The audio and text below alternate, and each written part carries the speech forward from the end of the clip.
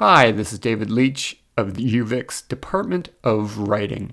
The following interview took place as part of a series of conversations I had with authors and other guest experts on the topic of memory and the creative process in my Writing 501 graduate MFA seminar.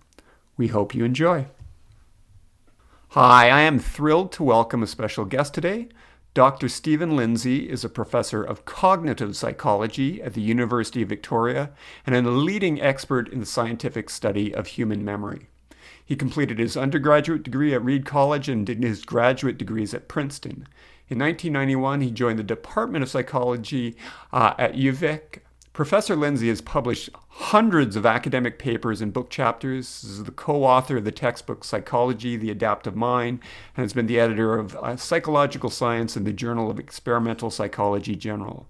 His research as the director of the Lindsay Lab at UVic tends to focus on the relationship between memory, current performance, and illusory feelings of remembering, such as false memories, deja vu, but many, many other aspects. And I'm really thrilled to welcome Steve. Welcome, Steve.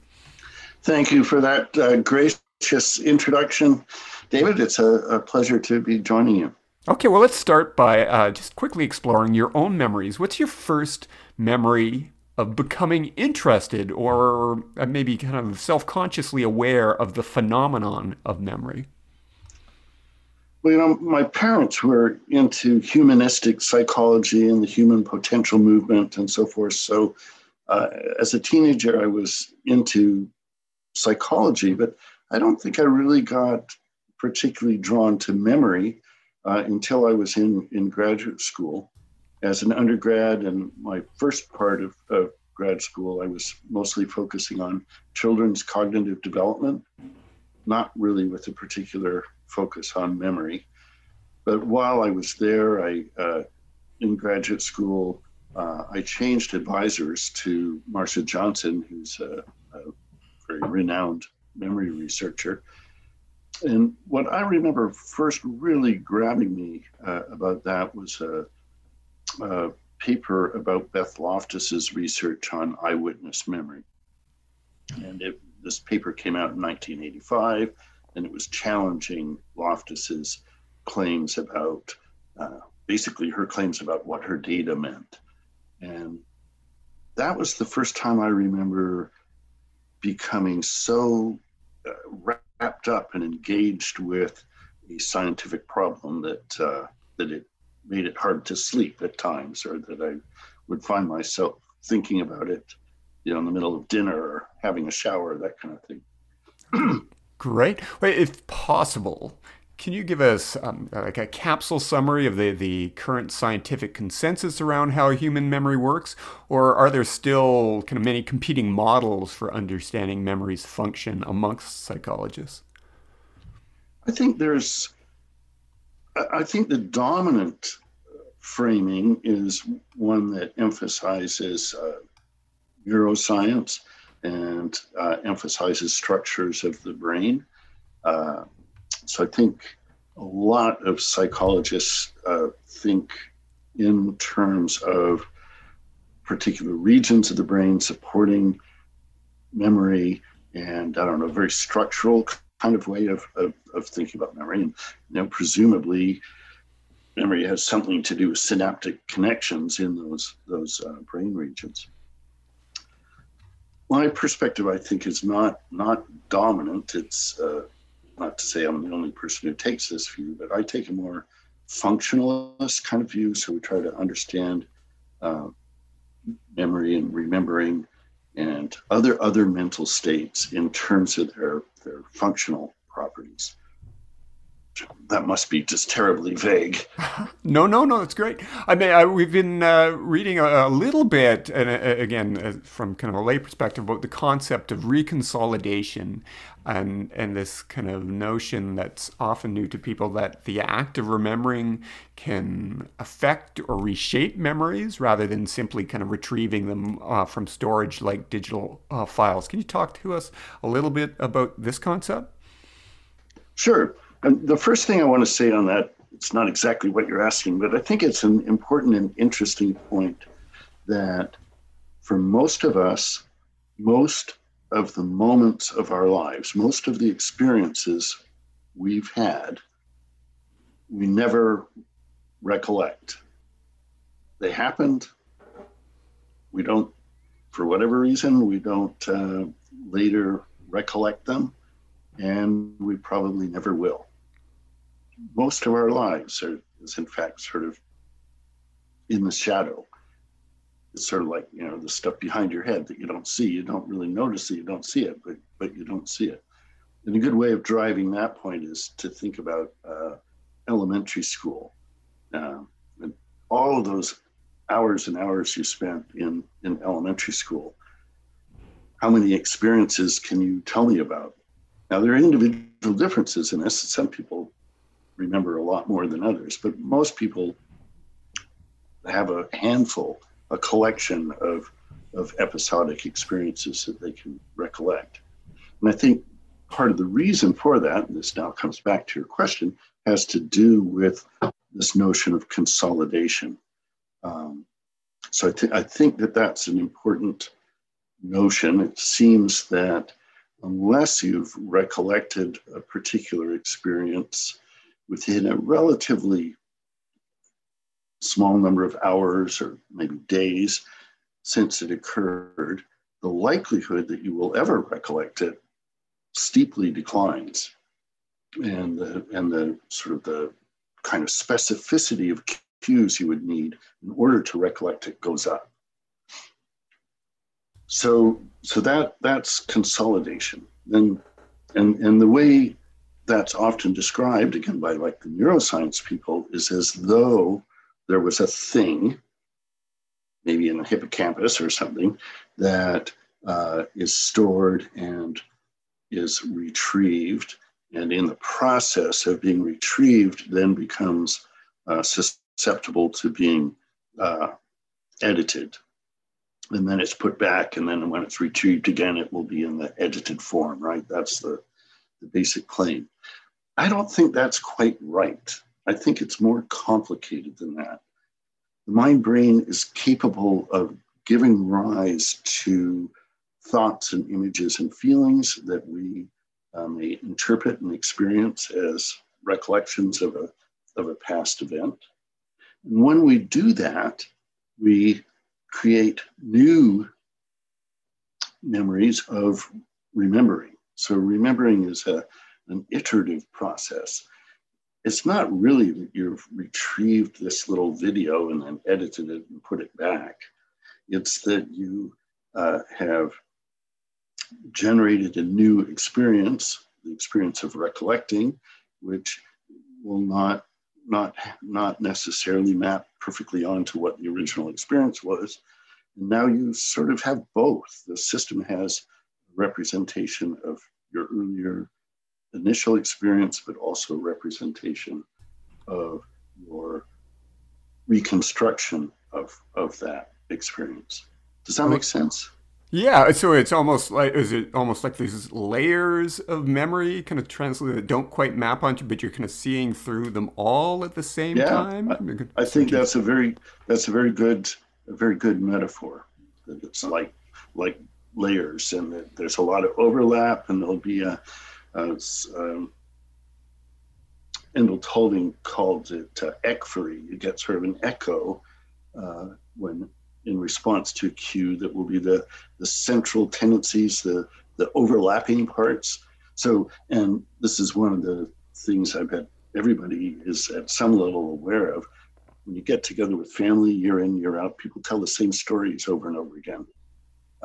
And sometimes with like the same words and the same way of telling the story, because they may, they're what they're doing is partly remembering their prior tellings.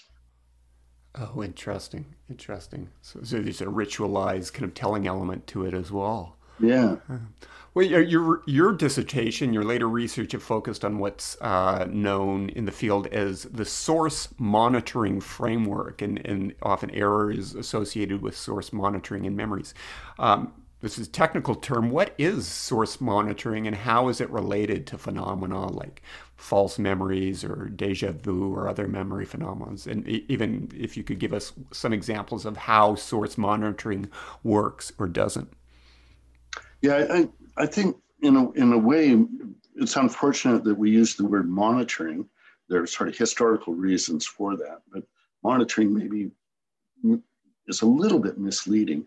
But the basic idea is that moment by moment, the mind brain is generating a complex dance of thoughts and images and ideas and feelings.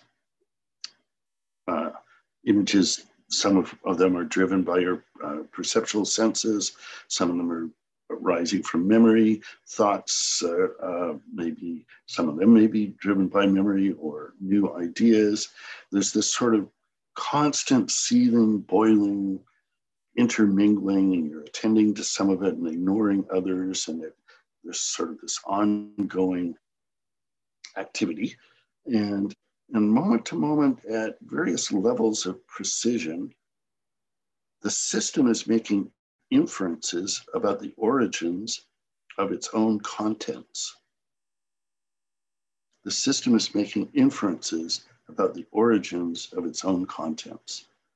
Why am I thinking this? Or, and it's not that it's not a conscious inference. Most of the time, it just does make the inference. So we think that we're seeing something, and usually we are seeing something.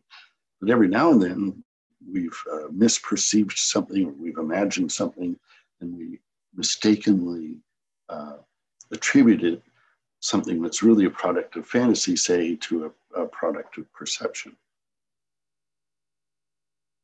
Oh, interesting. We encountered the topic of, it was described as prosthetic memory in one of our other readings, in which we kind of misremember, say, sort of images from a film that we've seen as our own memory. Would that be an example of like a source monitoring error? Exactly. That's a very nice example. Oh, And part of our thinking is that almost all of our memories of past experiences are really kind of blends of thoughts and images and feelings that are tightly tied to the original experience, and thoughts and images and ideas and feelings that are really like inferences, or they're from some other experience, or they're from a movie you saw, or whatever. So we're very often combining elements from multiple sources. oh, interesting. How does your work or others' work on source monitoring intersect with questions of, say, memory and trauma or memory and PTSD in any ways?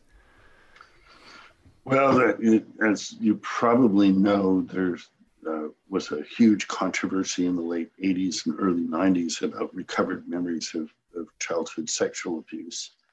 And and my colleague Don Reed and I were very heavily involved in that. And there's actually a local Victoria angle, and there was a popular book called Michelle Remembers, that was sort of a tale of satanic abuse and recovered memories and all of those things.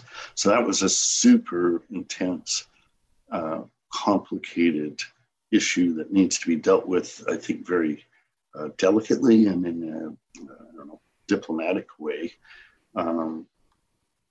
Because, of course, real abuse is a much bigger problem than false memories of abuse. But we were nonetheless concerned that at that time there was quite a bit of popularity in the therapy community for approaches to therapy that encouraged people to try to remember abuse, which, when misapplied, could potentially be really, really suggestive. So that's one way of responding. You particularly asked like about PTSD and trauma. So those are cases in which there's real trauma, and really I would have to say I feel less of an expert there. I'm not a clinical psychologist. I don't have a traumatology background, and there's sort of ongoing debate about the extent and the ways in which memories, say, of people who've been through combat or have been in some other ways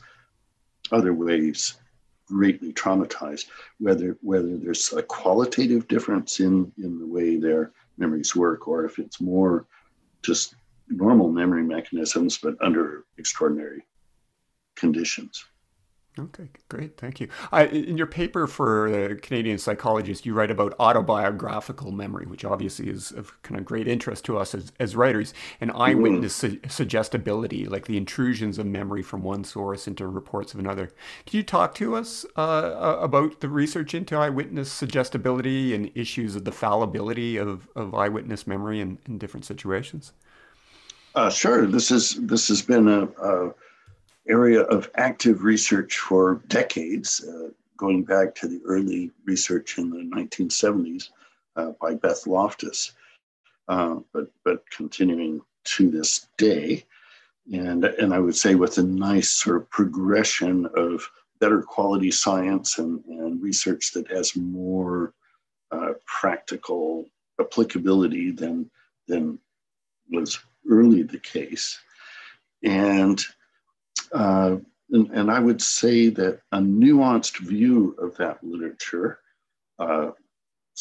indicates that people sometimes have false memories, that people sometimes think, for example, that they witnessed something that they only heard about, or that they only inferred or imagined, and that people can be very confident when they're in false memories.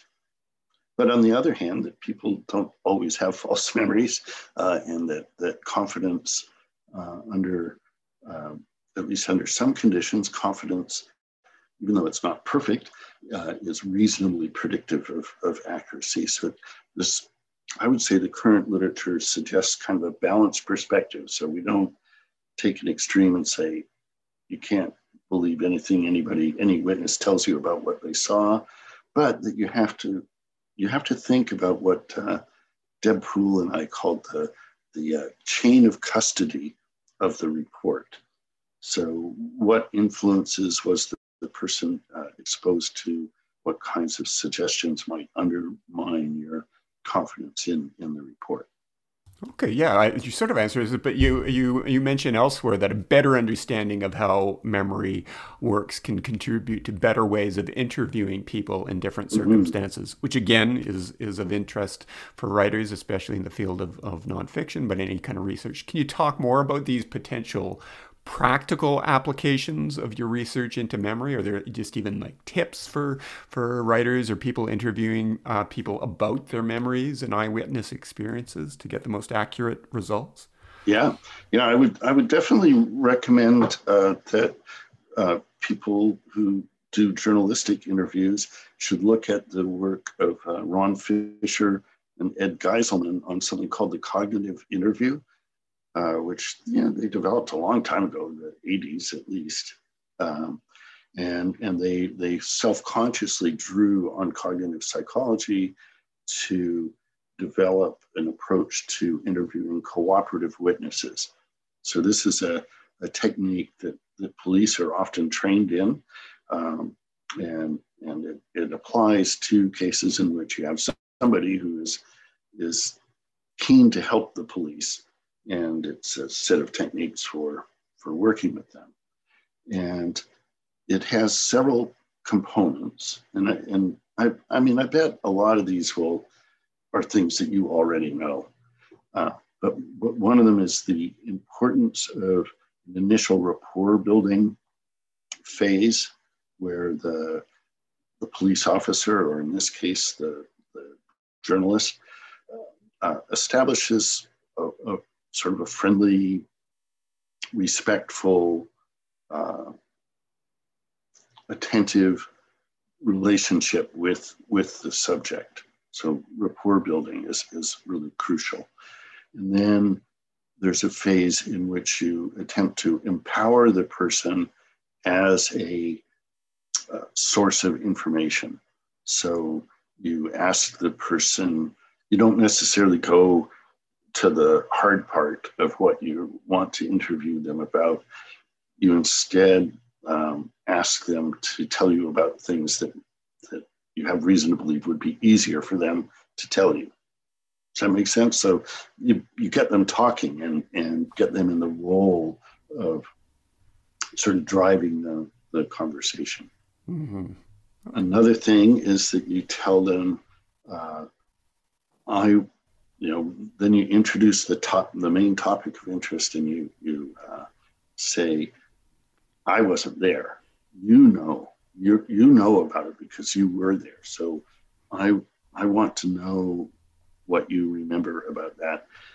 Even little things that might seem unimportant to you, I would like to hear. Don't guess or make anything up, but even if it seems unimportant, please tell me everything you can. Start at the beginning and go.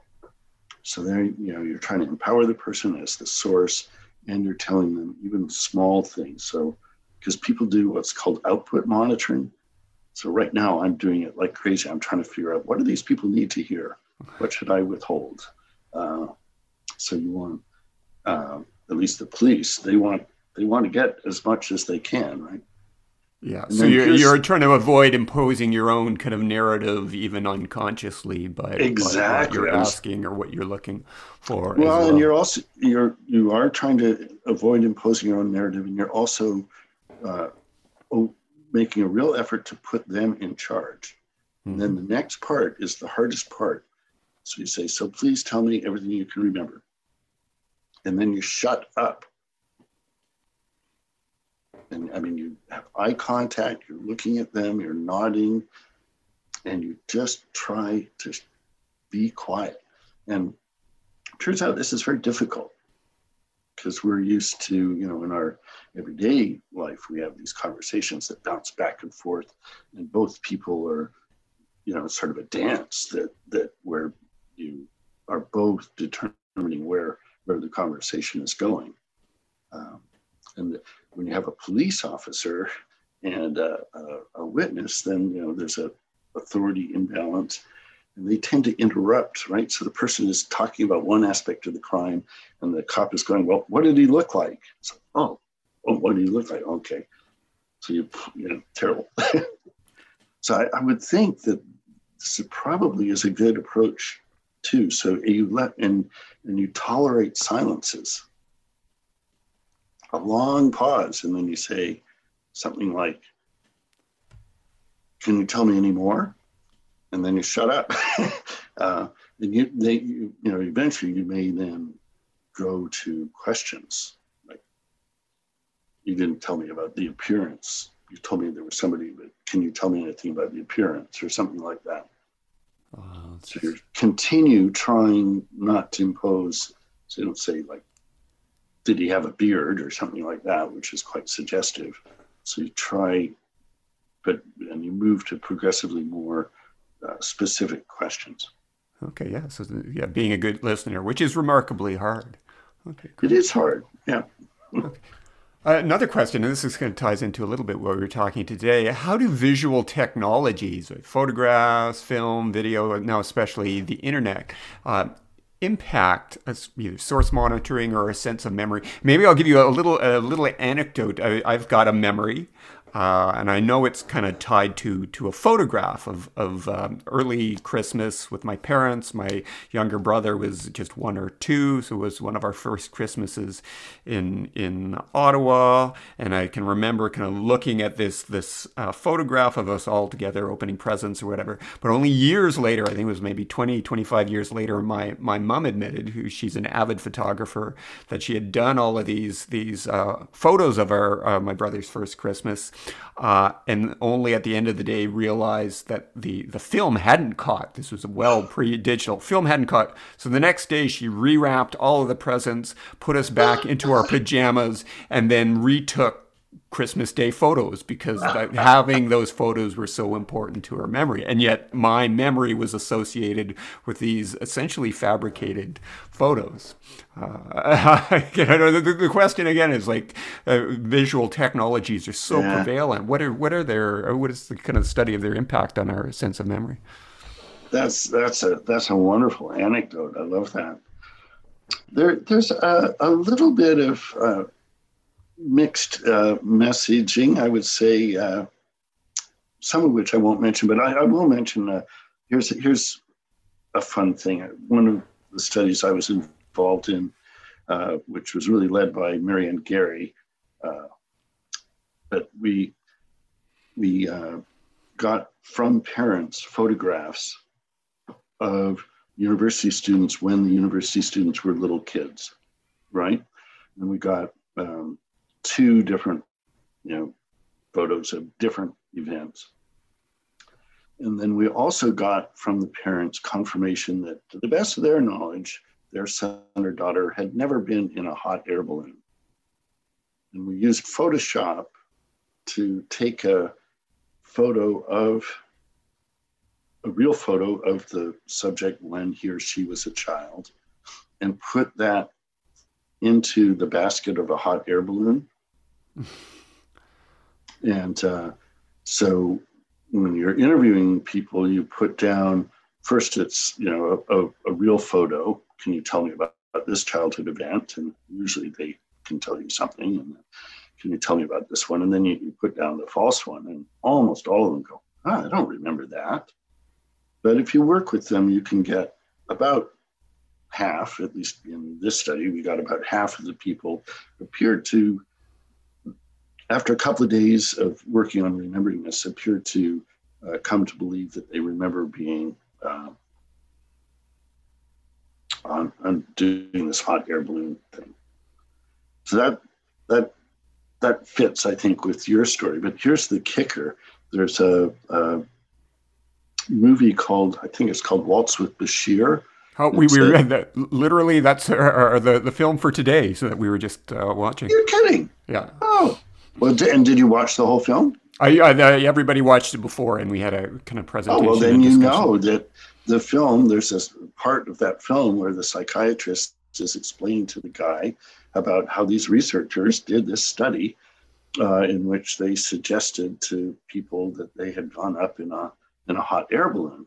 That's right. And in the movie, the psychiatrist says that all of them had false memories. But really, in our study, for one thing, there wasn't a very large number. I think it was 24 people or something. And half of them were categorized as having false memories.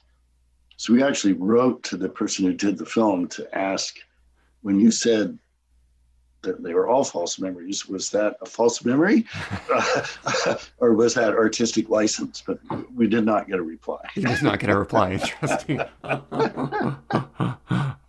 It's similar to that. We often talk these days about uploading our memory into our devices or into the cloud. Yeah. I literally tell people, "Oh, you've got to email me that. I have no memory except in email." And at the same time, we increasingly worry about our reliance on technology as an extension of our consciousness, and maybe it's negatively affecting both our capacity for long-term memory and autobiographical memory.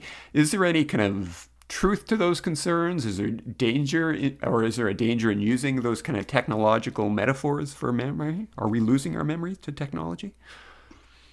Yeah, I don't know. I think it's unlikely that we're losing our memories to technology, but our memories are probably changing. I mean, back when reading was first becoming more prominent, there was big concern that people would lose the ability to memorize because in a pre-literate culture, there's a lot more emphasis on rote memorization as a way of preserving culturally important stories and so forth. And like, that's right.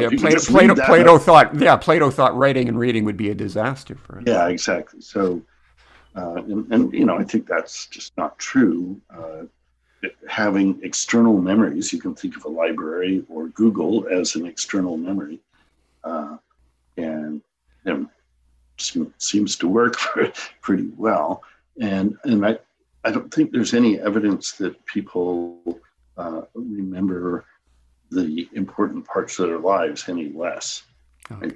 Often when people hear I study memory, they immediately think about memorization because they're aware that they forget phone numbers or that kind of thing.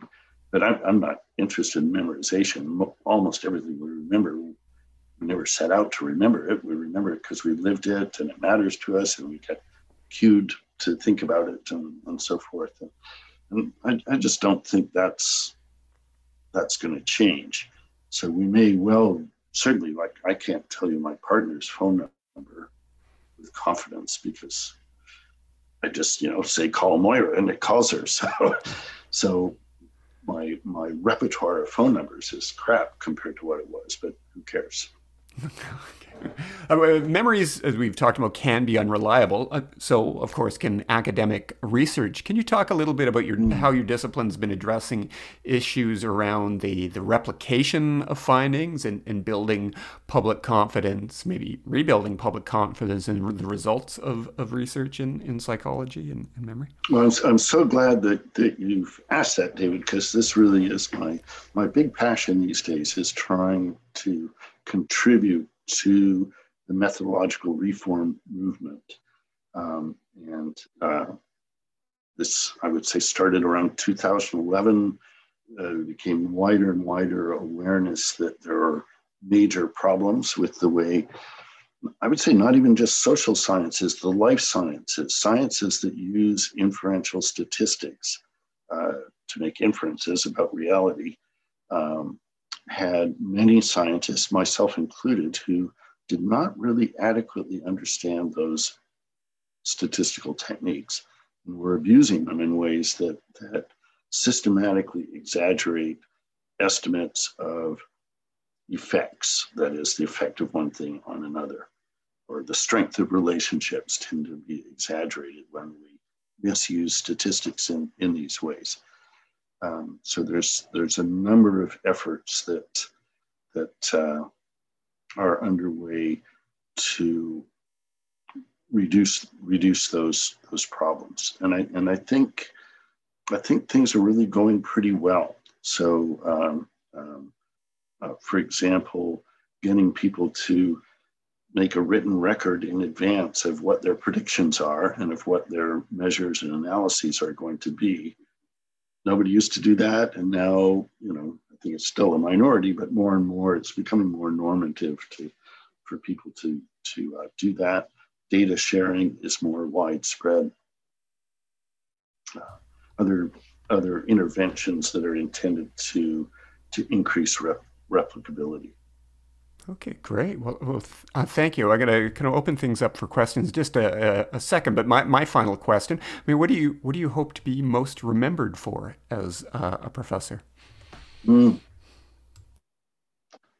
Well, as a professor, that makes me think of my graduate students, and I guess I would want, I don't know, to be remembered as a positive force, somebody who helped them develop skills and values that promote science. And in I don't know, sort of more widely as a researcher, I guess I would like to be remembered as somebody who did contribute both to the resolution of what are sometimes called the memory wars about recovered memories, and contributed to this methodological reform movement. Great. Thank you, Steve. Thank you.